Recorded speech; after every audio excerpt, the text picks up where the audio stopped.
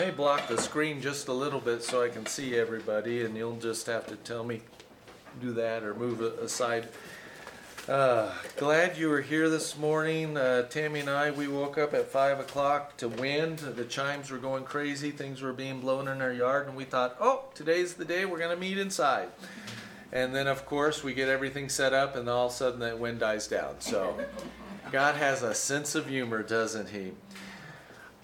I'm going to ask you a personal question, and I don't want an answer, but it could be rhetorical. It may not be. And that is, have you ever experienced the presence of God? And I hope you have. I hope all of us have. And I want to just ask you, what thoughts come to you to your mind when people start talking about, how the presence of God start talking about the Holy Spirit, because there's two camps regarding the Holy Spirit, and really there's not two camps, there's two extremes. On one side, we have people that say, you know what, I just get a little scared about the Holy Ghost, because even the word ghost is in it. I mean, how many of you grew up with the Holy Spirit being called the Holy Ghost? And you think, well, ghosts are something to be afraid of. And so I don't want to get too close. I don't want to know too much about the Holy Spirit, because it just sounds a little weird and it's a little frightening, because I know that demons possess people. Do I really want a spirit to possess me? I mean, you think about it, you logically think about it. And so in some camps, people are like, yeah, we acknowledge the Spirit, but we really talk more about God the Father and God the Son, and we really don't want to talk about God the Spirit, right? Then on the other side of the camp, you have people that all they want is the experience. All they want is, I just want to get in the presence of God. I want to get in the presence of God. But what they're looking for, it's not really the presence of God. They're really looking for some emotional response to what they're feeling.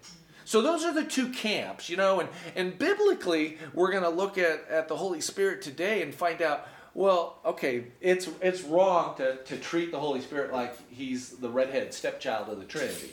Are you with me on that? I have a redhead, so I can say that, right? A redheaded stepchild. That means, well, I don't know about it, but I understand. Well, no. Did you notice in the song that we just sang, we called the Holy Spirit Lord? We called him God. We said we want more of your presence right now. And so we can't be way over here and just be afraid of the Holy Spirit, because the Holy Spirit isn't to be anyone to be afraid of. And on the other side over here, we're not going to treat him like he's just this power, because that's the wrong camp too. When you start treating the Holy Spirit just like it's a power. Now, Mark Moore said this, and he's a Bible college professor, but I like what he said, so I'm going to quote him. He says, the Holy Spirit does what he wants, where he wants, when he wants, and how he wants, without your permission. Pretty good, right? He is infinitely creative and innately unpredictable and too large for any theological box we might construct. We can't put him in a box over on this side, and we can't put him on a box over on this side. And then he says, the fact is the Holy Spirit tends to be claustrophobic.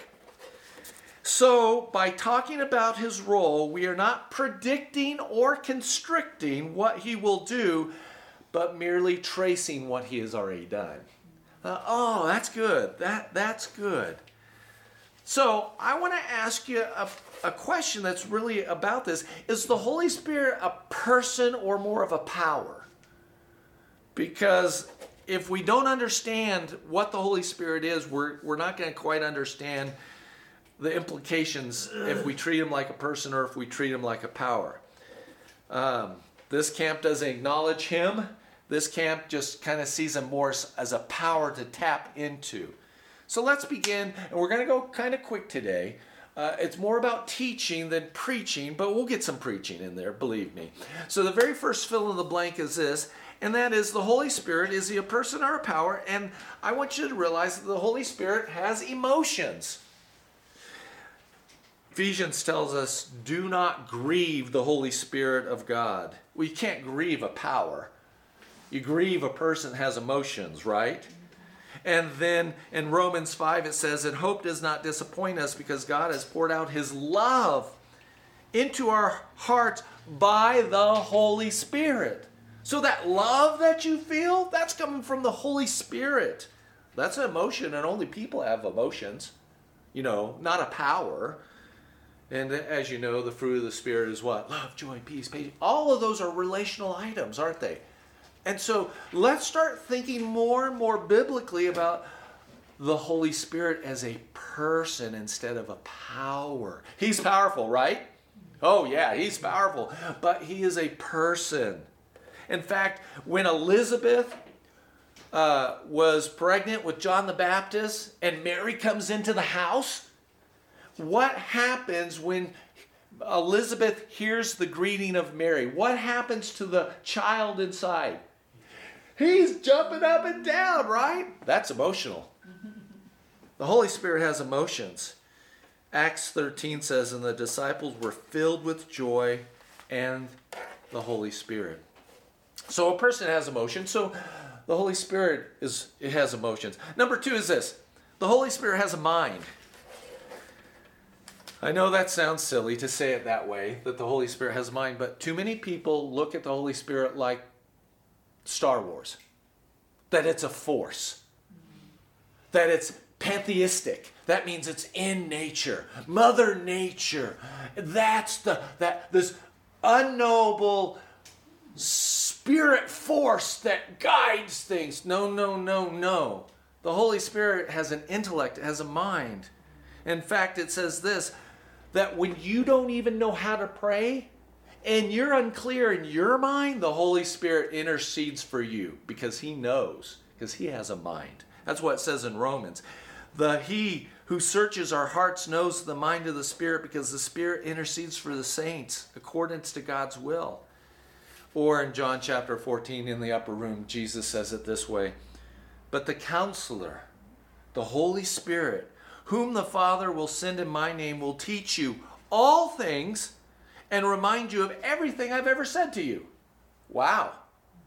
Or in 1 Timothy chapter 4, it says, the Spirit clearly says that in later times some will abandon the faith and follow deceiving spirits and things taught by demons. Or Acts chapter 8, when Philip is told by the Holy Spirit, hey, run as fast as you can and catch that chariot and talk to the guy. Wow. Or Corinthians, this is what we speak, not in words taught to us by human wisdom, but in words taught by the Spirit. I said all those passages really quick, but here's the point. The Holy Spirit has the power of speech. Wow. He has the power of choice. He has the ability to teach, and he has the ability to testify. So he has a mind. Number 3 is this. The Holy Spirit has a will. That's the fill in the blank will. Remember when Paul wanted to go into the region of Phrygia and Galatia, but having been kept by the Holy Spirit, he wasn't able to go in because the Holy Spirit stopped him. And then it says they came to the border. They tried to enter Bithynia, but the Spirit of Jesus would not allow them. So there are many other scriptures that define the Holy Spirit of person. He's a powerful person, but he's knowable and he's relatable. And I guess I want to say it this way. The Holy Spirit isn't some mystical, magical thing that's out there that is unknowable and scary and something to be afraid of. He is a bona fide person. He is the third member of the Trinity. He's not to be discounted as just the leftover, because God's great and then there's Jesus, and then there's the Holy Spirit. Isn't that the way we've kind of talked about the Holy Spirit? Francis Chan wrote a book called Forgotten God because we talk about God the Father all the time. We talk about Jesus all the time. And then when it comes to the Holy Spirit, we're like, I don't want to say anything about the Holy Spirit. And yet the Holy Spirit is all throughout the entire Bible. He has emotions, intellect, and a will, and he has been given to you as a gift. Now, my wife is a gift to me, right? Amen. Tammy's like, amen. Amen. My children are a gift. Say amen. My friends are a gift. Amen. How would it be if I treated you like an object instead of a person? How would you feel if I was going to approach our relationship not based on wife or child or friend, but as an object to use? Now I feel like sometimes I felt when an employee or employer has used me. Have you ever had an employer use you like a thing and not as a person? Just get the job done. They don't care about you. They just care that the job gets done. What do you think the Holy Spirit feels like when we start treating him more like that? And yet the Holy Spirit is a better gift than Tammy, nothing personal. A better gift than my children. The Holy Spirit is a better gift than all of my friendships with you. I don't want to treat him then like an object. I want to treat him as a person because he's the third member of the Trinity. We should be able to sit down, open the Word, and suddenly feel the presence of the Holy Spirit as if I have a cup of coffee and as if he has a cup of coffee. Or haven't you ever been on a beach or a mountaintop or a desert and suddenly you feel the presence of the Holy Spirit and you just lift up your hands and start praising God? Because that's the Holy Spirit. That's the Holy Spirit. You know, when I was a kid, I read this book called Horton Hears a Who. Have you read that book? Do you know, remember the tagline? A person's a person no matter how small. I can get my head wrapped around that, right? Where I struggle is the opposite. A person's a person no matter how big. The Holy Spirit's big. Horton, was looking at his little dust speck. A person's a person no matter how small. I have to get my head, and you have to get your head wrapped around this idea. A person's a person no matter how big God is. He's still there. He is relational. So what kind of person is the Holy Spirit then? What kind? Well, we're going to go through these next 5 things pretty quick. First of all, and there's scripture reference for you. Here's the next fill in the blank. What kind of person is he? He's eternal. All throughout Scripture, Hebrews says this: how much more then will the blood of Christ, who through the eternal Spirit offered himself unblemished to God, to cleanse our conscience from acts that lead to death?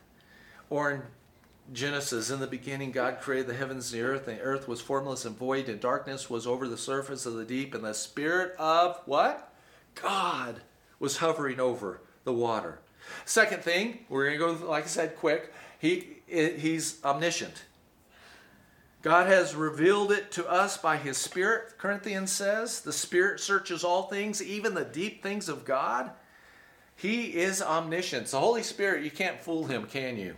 He knows exactly every thought that you've had or going to have. He's God. So don't try to pull a fast one on him. Third one is this: he's omnipotent. My message, he says in Corinthians, and my preaching were not with wise and persuasive words, but a demonstration of the Spirit's power, so that your faith might not rest on men's wisdom, but on God's power. He connects God, the Spirit, to God's power. And so, yeah, he is powerful, yes, but not to the point that we think of him as an object, but just a powerful person. Number 4 is this: he's omnipresent. Where can I go from his Spirit? The psalmist says. If I go to heaven, he's there. If I go to the depths, he's there. I can't escape anywhere I go in this created universe. By the way, one verse, one universe, not poly, not die, two, just one. He is there. He is there. And the 5th one is this: he is God. Do you remember when Ananias and Sapphira, they wanted to get on the inside clique with the apostles?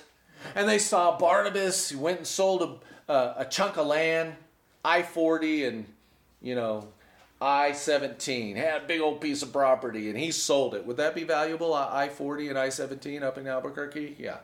And he goes and he puts it at the feet of the apostles, and suddenly Barnabas is in the inside circle. Ananias and Sapphira go, I like this. I can pay my way into the inner circle. So they go and sell a tract of land. And then they come in and they present it before the apostles. And Peter says, why have you lied to the Holy Spirit? Because Peter said, how much did you sell it for? And he says, I sold it for $100. How much are you giving? $100. And he says, why have you lied? And he says, you've lied to the Spirit. And then he goes, and then of course, you know what happens to Ananias and Sapphira? They both drop dead for lying to the Holy Spirit. But he says this, you have not lied to men, but to who? To God. He's God. He's God. So, here we have this Trinity. And I want to just say the Father is invisible. We get that. God is spirit, right? God cannot be seen. He is invisible and can only be seen through the Son. But the Father and Son can only be experienced through the Holy Spirit. Isn't that amazing? God's invisible, but we can see Jesus. But in order to experience both God the Father and God the Son, we have to have God the Spirit. And it is the Spirit that connects us. So we know that the Spirit is co-equal with God, the Father and God the Son, and He's a real person. Now the next logical question is well, what does He do? What does the Holy Spirit actually do? Now I know us guys, we get a bad rap. The first time I met Michael, I probably said, hey Michael, what do you do for a living? Because us guys are like that. We don't ask about children. We don't ask about any, car. Well, maybe cars. But motorcycles for sure. But the thing that guys do when we meet one another, we always ask each other, what do you do? Right? I don't know if you women do that, but us guys do that. And sometimes we get a bad rap for that. But once you understand a person, what they do, you kind of get a little insight into who they are and what they're about, right? So it is a fair question to ask, what does the Holy Spirit actually do? I mean, we understand He's God. We understand He's personable. He's knowable. But what does He actually do according to Scripture? Because He has a job. He has a purpose, right? And it has huge implications for us. Now, there's some titles for Him. Let me give you a few of the titles of the Holy Spirit. And I think your eyes will just start to go, oh, and just be opened a little bit more in your head, like, ooh, wow, I didn't know that. Here are 5 titles that He has that relate to Jesus. Did you know that He is called the Spirit of Christ? He is also called the Spirit of Jesus Christ in Scripture. He is also, and we read just a moment ago, He's also called and referred to as the Spirit of Jesus. And He's referred to as the Spirit of His Son and Spirit of the Lord. Those are just 5 titles that connect the Spirit back to Jesus. And you'll see in just a moment, because we do have a text today. It's going to be in John chapter 16. But other titles that reveal His attributes, He's also known as one Spirit, which shows about unity. And in Revelation, the number 7 means perfection. And how many spirits are walking among the lampstands up in the book of Revelation? Can you guess? 7. But it's really referencing the Spirit, the one Spirit. He's called the Eternal Spirit, the Spirit of glory, the Spirit of life, the Spirit of holiness, the Holy One, the Spirit of wisdom and understanding, Spirit of counsel and might, Spirit of knowledge and fear of the Lord, Spirit of truth, Spirit of grace, Spirit of adoption. He has lots of titles, doesn't he? He has lots of titles. So, with that in mind, with that framework in mind, let's turn to John chapter 16. John chapter 16. Because we have to have this framework out of John 16 so that we understand the titles, so we can understand what he's supposed to be doing in our life and what kind of relationship that we can have for him. It's kind of like the word president. We can say, well, he's the president. And then you have to say the president of what? President of Chick-fil-A?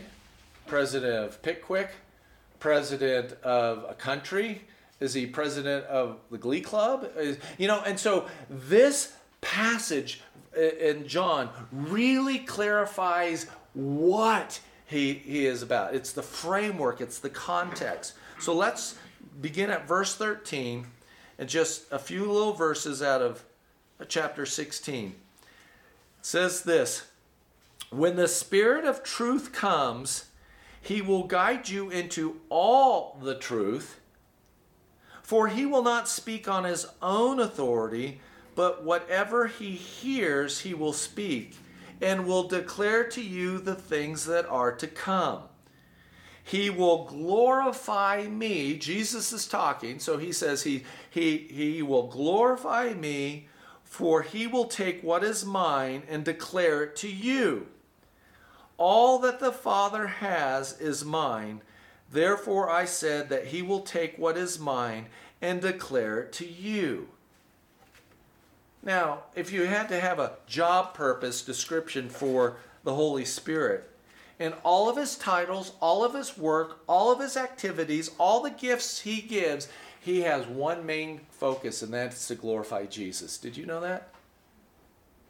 He's going to be our counselor, he's going to be our helper, but he is to glorify Jesus.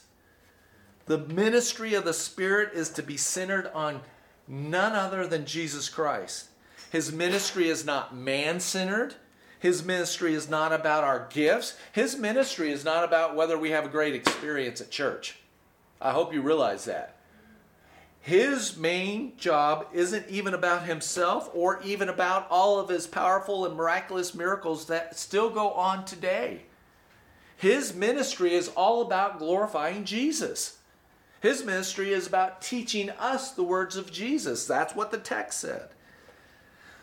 The Holy Spirit never glorifies himself. He will only glorify Jesus. He'll transform us. He'll sanctify us. He convicts us. He rebukes us. But it's all in the context of for the glory of Jesus. And so by understanding the Holy Spirit's role, we can then judge any spiritual movement that's happening in the world today in regards to its biblical foundations, if we see whether the Holy Spirit is behind it or not, right? You don't want to get involved in anything that the Holy Spirit's not involved in, right? That's right. Let me read a quote from Chuck Swindoll. It's out of a book called Growing Deep in the Christian Life. It says, "Let me pass along something I hope you will never forget.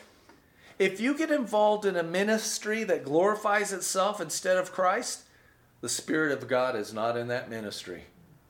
If you follow a leader that is getting the glory for that ministry instead of Christ, the Spirit of God is not empowering that leadership. If you're a part of a Christian school or a mission organization or a Christian camping ministry in which someone other than Christ is being glorified, it's not being powered by the Holy Spirit." He said this, "Mark it down. The Spirit glorifies Christ." I'll go one step further, he says. If the Holy Spirit himself is being emphasized and magnified, he's not in it. Christ is the one who is glorified when the Spirit is at work. He does his work behind the scenes, never in the limelight. And I admire that most about him. Isn't that interesting? That the whole purpose of the Holy Spirit is to help us be pointed to Jesus. That's what his role is. That's what he's all about. Pointing us back to Jesus. Now, so specifically, what does the Spirit do for us? There are 7 things. First one is this one.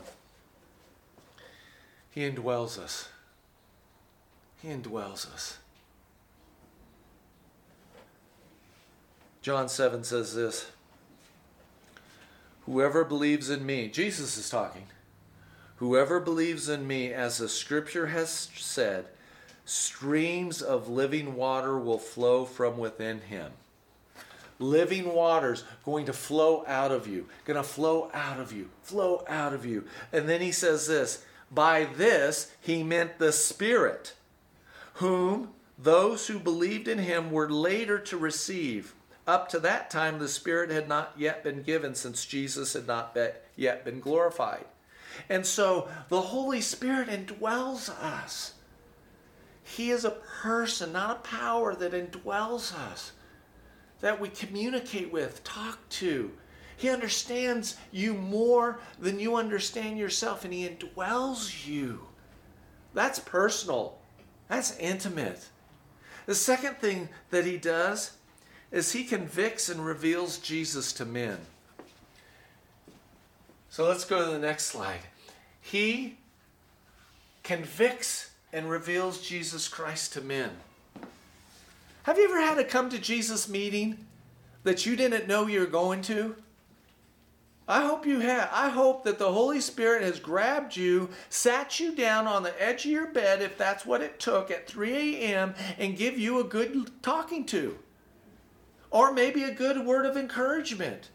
Because that's what the Holy Spirit does. He convicts us and reveals who Jesus really is. Not the Jesus of Hollywood, not the Jesus of your own making, but the scriptural Jesus of the Bible. He convicts us and reveals Jesus to us. In John chapter 16, verse 8, it says, Jesus says, when he comes, when the Holy Spirit comes, he will convict the world of guilt in regard to sin and righteousness and judgment. There are 3 sermons just there in and of itself. That he will convict us and reveal Jesus to us in regard to sin, to righteousness, and to judgment. He convicts and reveals Jesus Christ to men. I wouldn't know Jesus unless it had been the Holy Spirit revealing him. Do you realize that? Amen. Faith cometh by hearing the words of who? Jesus. Who wrote the Bible? The Holy Spirit and some guys. Right? The Holy Spirit and some guys. So we are being convicted by the Spirit, and that's why you have to be in the Word. Amen. You're grieving the Spirit when you run away from the Word. Amen. When you don't want to be in the Word, because He's there not just to convict us, but to reveal who Jesus is. Don't you want the truth? Amen. Yes. Number 3 is this. Titus tells us that he gives us a new birth in Christ. Let me just read Titus to you. It says, he saved us through the washing of rebirth and the renewal by the Holy Spirit, whom he poured out on us generously through Jesus Christ our Savior. Woohoo! He gives us the new birth in Christ. I don't have to work for my salvation. Isn't that great? That's the greatest news in the world, because I wouldn't make it. I don't know if... I had my best friend Danny out. He was my best man at my wedding. I've known Danny since like kindergarten, right? Danny was in the MGM program at school, Mentally Gifted Minds. And so there were about 10 or 12 kids in my class that all got pulled out, and they got to go to San Diego Zoo, they got to go to museums, they got to have all this special fun stuff because they had mentally gifted minds. I could never measure up. I was friends with those people, but there was just this understanding that I didn't pass the muster to get into that exclusive clique.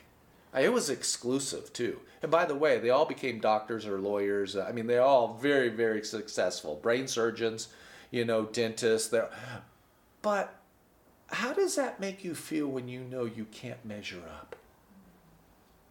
According to this, it isn't you who gives yourself a new birth. It is the Holy Spirit that gives you the birth. It isn't up to you. So we're all in the MGM program, right? We're all achieving this new birth through Christ Jesus, through the Holy Spirit. Woohoo! I measure up because what the Spirit has done for me. That's good news, that I'm not on the outside looking in. I'm on the inside saying, thank you, Jesus. Thank you, Jesus. Number 4. Number 4 is this. He teaches us the words of Jesus.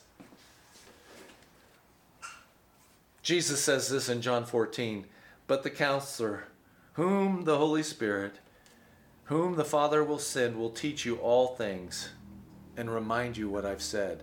So even when we forget, I don't know if you've ever been talking and you forgot something about Scripture, and all of a sudden the Holy Spirit brings it to your mind. You're like, oh yeah, I remember that. It's like, oh yeah, I remember that. Why? Holy Spirit is there with you at the coffee table, and He is jarring your mind and memory. But here's the naked truth. Can I say it that way? The naked truth.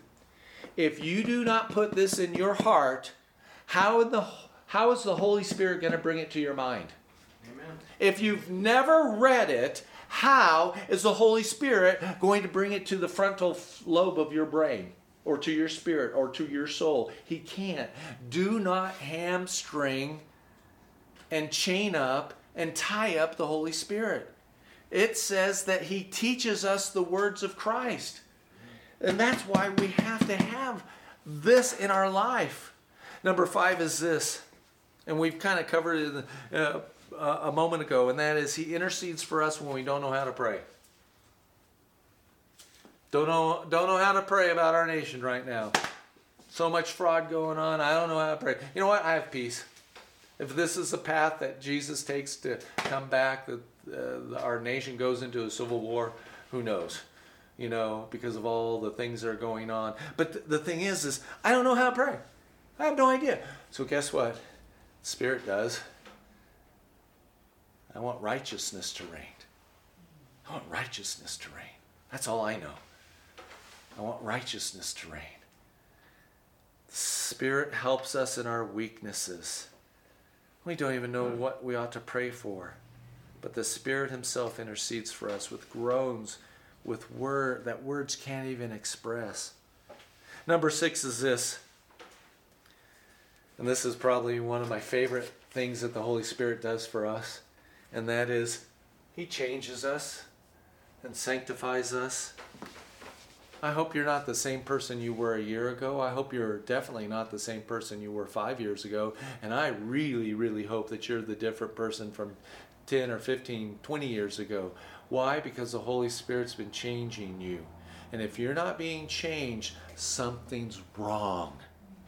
If you are not becoming more and more loving, more and more like Jesus, more and more like the Spirit, love, joy, peace, patience, kindness, goodness, faithfulness, gentleness, self-control. If those things, if those fruits are shriveling up on you, there's something wrong. Jesus said, I am the vine, you are the branch. If you stay connected to me, you are going to bear fruit. It isn't up to whether you try to bear fruit. He will automatically bear fruit in you. That's if the Holy Spirit is changing you and sanctifying you. 2 Thessalonians says it this way. We ought to always to thank God for you, brothers, loved by the Lord, because from the beginning God chose you to be saved through the sanctifying work of the Spirit and through belief in the truth. The Holy Spirit is changing us. Thank you, Jesus. Yes. I don't think you would have really liked me 35 years ago. Some of you would have. My wife did, right? How long have we been married? 36 years? 36 years. Okay, 37 years ago she did. Her family, maybe not. Do they now like me? Why? Because I've changed. Why? Because the Spirit's working in me. Why? Because that's His job. That's His role. Amen. It's not your job to change yourself. It's His job. You just have to be yielded to Him. He'll do the changing. Thank you, Jesus. He'll do the changing. Number 7, and this is our last one. He gives us power to witness and gifts to serve. Amen. gives us power to witness and gifts to serve. You're going to have an opportunity to share your testimony in the next few years. I guarantee it. Amen. There are things happening in our world that you're going to be called on the carpet and you're going to have to stand before a judge or a magistrate or something and give an account for why you did what you did. And I hope it leads back to Jesus, that the reason you're standing in front is just because I believe in Jesus. I was just told this morning that they shut down a funeral that happened yesterday here in Las Cruces. They broke up the funeral. They fined the funeral home because there was a gathering of this size. And My friend. Your friend. And it's like, okay, somebody's gonna have to go stand before a judge and has to pay a fine. And I hope that guy goes, no, I'm honoring the person, because that's what believers do. They're honoring this man's faith or this woman's faith. That's why we have funerals. And so there's going to be an opportunity to share coming. And it says that the Spirit will give you the power to witness and the gifts to serve one another. Hallelujah. Praise God. I know we went, today was like drinking from a fire hydrant, right? A lot of water coming at you about the Holy Spirit. But here's your takeaways. Just remember this. The Holy Spirit isn't subpar in the Trinity. That the Holy Spirit is the one who's with you. When you say, I've entered into the presence of God, and you feel His peace, and you feel His love, and you feel His tranquility, it's the Spirit. God the Father and Jesus are in heaven, right? Seated next to the throne, and the Lamb of God, and so we have the Holy Spirit. I want you to just challenge yourself to be thinking of Him more as the person, the Spirit of Christ, if you want to say all those other titles. But that's the presence you long for. That peace that surpasses understanding comes because the Holy Spirit is washing over you. Amen. Washing over you. Thank you, Jesus. Washing over you. No matter what's going on in your life. Circumstances aren't important. The washing. Father God, I thank you for sending your Spirit. For sending us the Spirit of Jesus. Whatever title you have given us, we cling to. But let us understand how we can grieve you by not listening. And we want to repent of that and just start treating you as the welcomed guest that you are in this temple that we call our body. You are that welcome guest. And we praise you and we give you glory and glory. Amen and amen. In your name we pray. Amen. Amen.